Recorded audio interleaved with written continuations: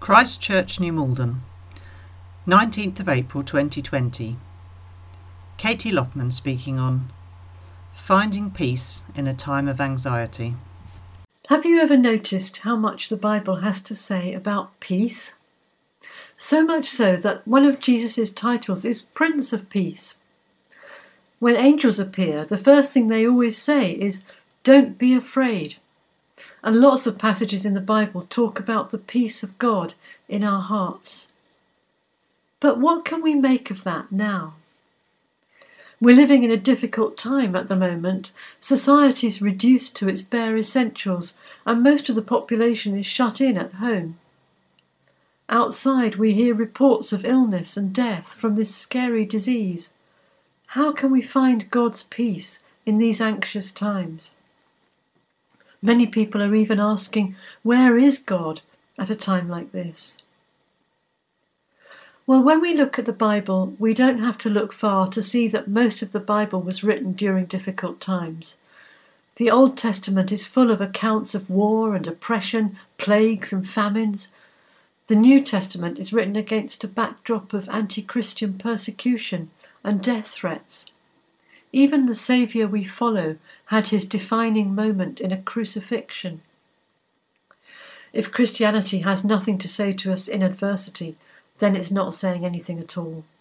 In fact, it's almost more surprising that the Bible can speak to us in times of happiness.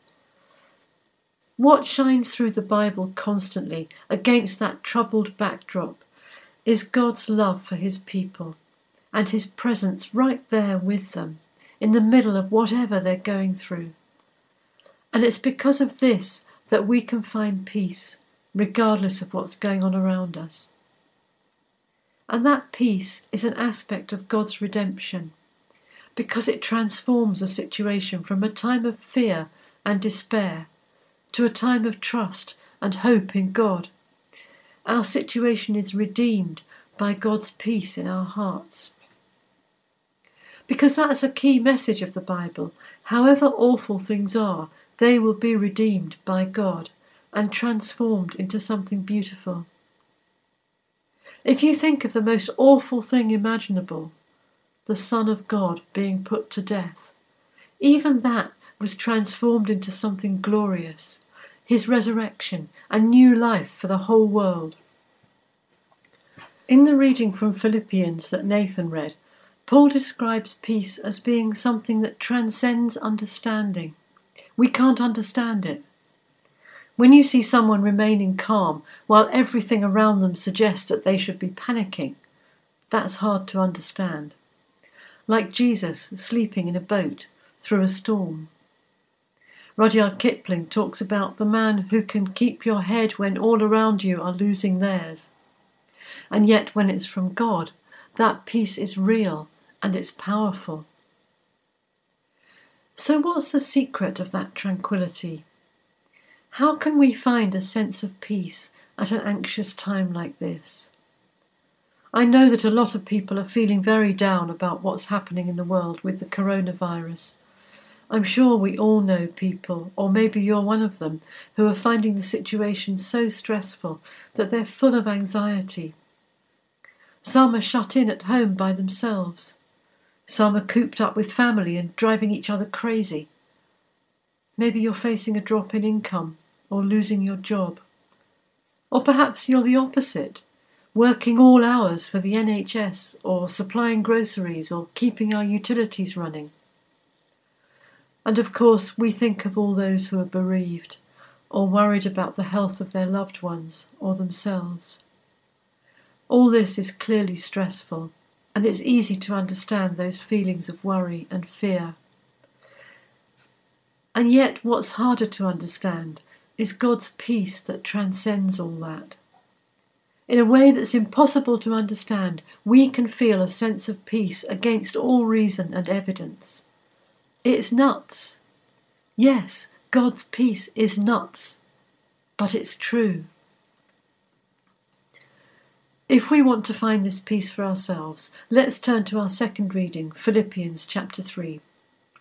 Paul gives some quite clear instructions there on how to find peace. The first thing he says in verse 4 is to rejoice. The Bible commands us to rejoice in what we know of God at all times.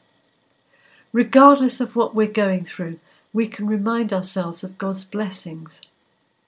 Remembering God's faithfulness in the past is something the Bible often repeats, and if we do it too, it will help us to rejoice.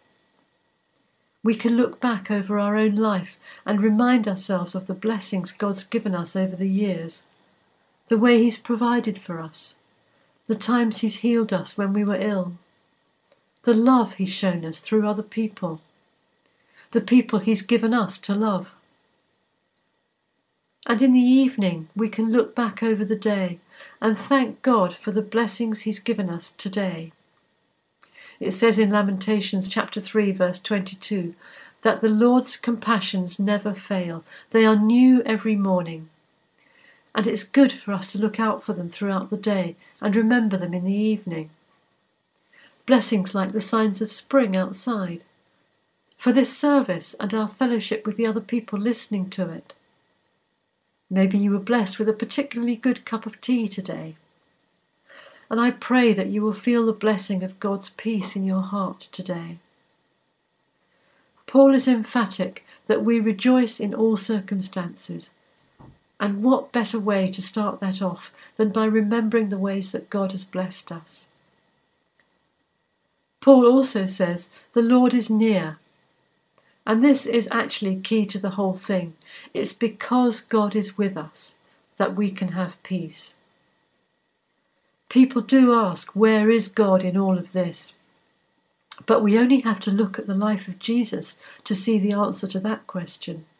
God is right there with those who are suffering. He's in every hospital bed, suffering alongside those who are ill. He's in the skilled and caring hands that are nursing the sick. He's crying with everyone who's bereaved, just as he cried with Mary and Martha when his friend Lazarus died. And if we get ill, God will be in that darkness with us, giving us His peace, administering His gentle healing, offering us His hope for a better future, giving us a sense of perspective. This will pass. God doesn't shy away from suffering. He suffers alongside us. The Lord is near.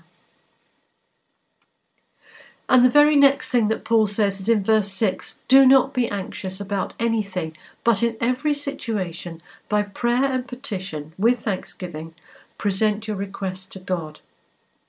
This suggests that we can turn every worry into a prayer.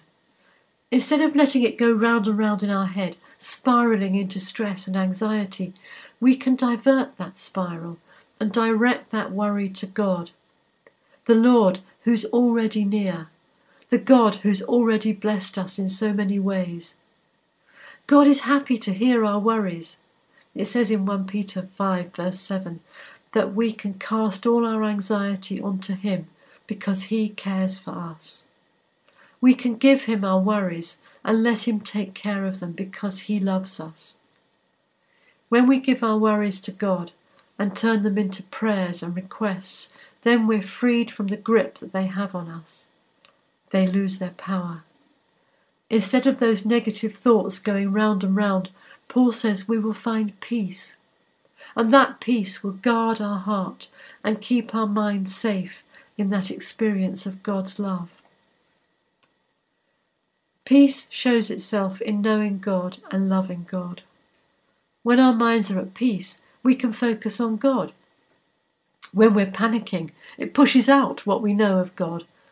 When we're panicking, we can't love Him properly because our panic says that we don't really trust Him enough. But when we turn our worries into prayers and rejoice in our blessings, then our mind becomes calm and we can focus on God. And when we're focused on God, even the big things take on a new perspective. This is not all there is. This is just one part of eternity. Nothing that happens now can shake God's love for us or His plan to redeem the world. He is in control. A lot of people are worrying about their mental health during lockdown. their own and other people's. And Paul can help us deal with this too. In the next paragraph, Philippians 4 verse 8, Paul gives us some very good advice for keeping us in a positive state of mind. He says, whatever is true, whatever is noble, whatever is right, whatever is pure, whatever is lovely, whatever is admirable, if anything is excellent or praiseworthy, think about such things. There's an old Celtic blessing that's used on the island of Iona. It goes, deep peace of the running wave to you, deep peace of the flowing air to you, deep peace of the quiet earth to you, deep peace of the shining stars to you, deep peace of the Son of Peace to you. And I think this encapsulates some of what Paul was getting at. One way of finding peace is by focusing on nature. It's been medically proved too. Even just looking at pictures of nature can help someone who's depressed. When we think about such lovely things, as Paul tells us to, we're letting God's peace reach us through the beauty of nature. When things are looking bad all around us, it can be overwhelming, and we could start to think that nothing can be done to help. But that's rarely the case, and it's not true now.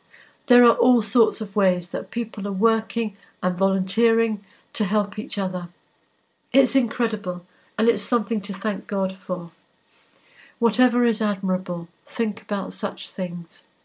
Checking on our neighbours, sewing sets of scrubs for nurses and doctors, shopping and delivering food to vulnerable people, or just keeping each other's spirits up by sharing funny videos. We're helping when we protect ourselves and other people by social distancing. Even by making a phone call to a friend or organising an online quiz, we're maintaining connections, and that's important. All of these things bring light into the darkness, and they make the world better for someone.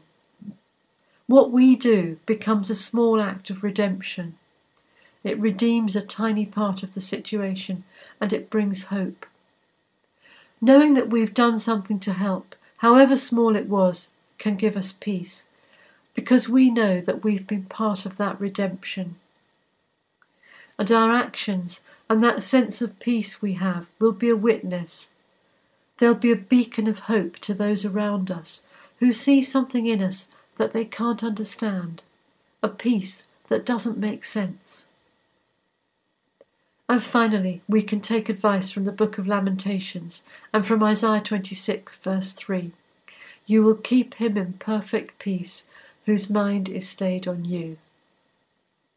Both of those books say that the way to find peace is to focus on God, to tear our eyes away from the news reports and the social media catastrophizing, to rise above all that and focus on God and his eternal plan, on his faithfulness, his daily compassion for us, and his power, because he's right next to us and he knows us intimately. Yet he's ultimately in control, and he's working in the world to heal it and to redeem it. Seeing the world from this perspective will guard our heart and our mind, because it brings a deep peace, a peace that puts our anxieties into perspective, a peace that goes beyond anything that we can understand.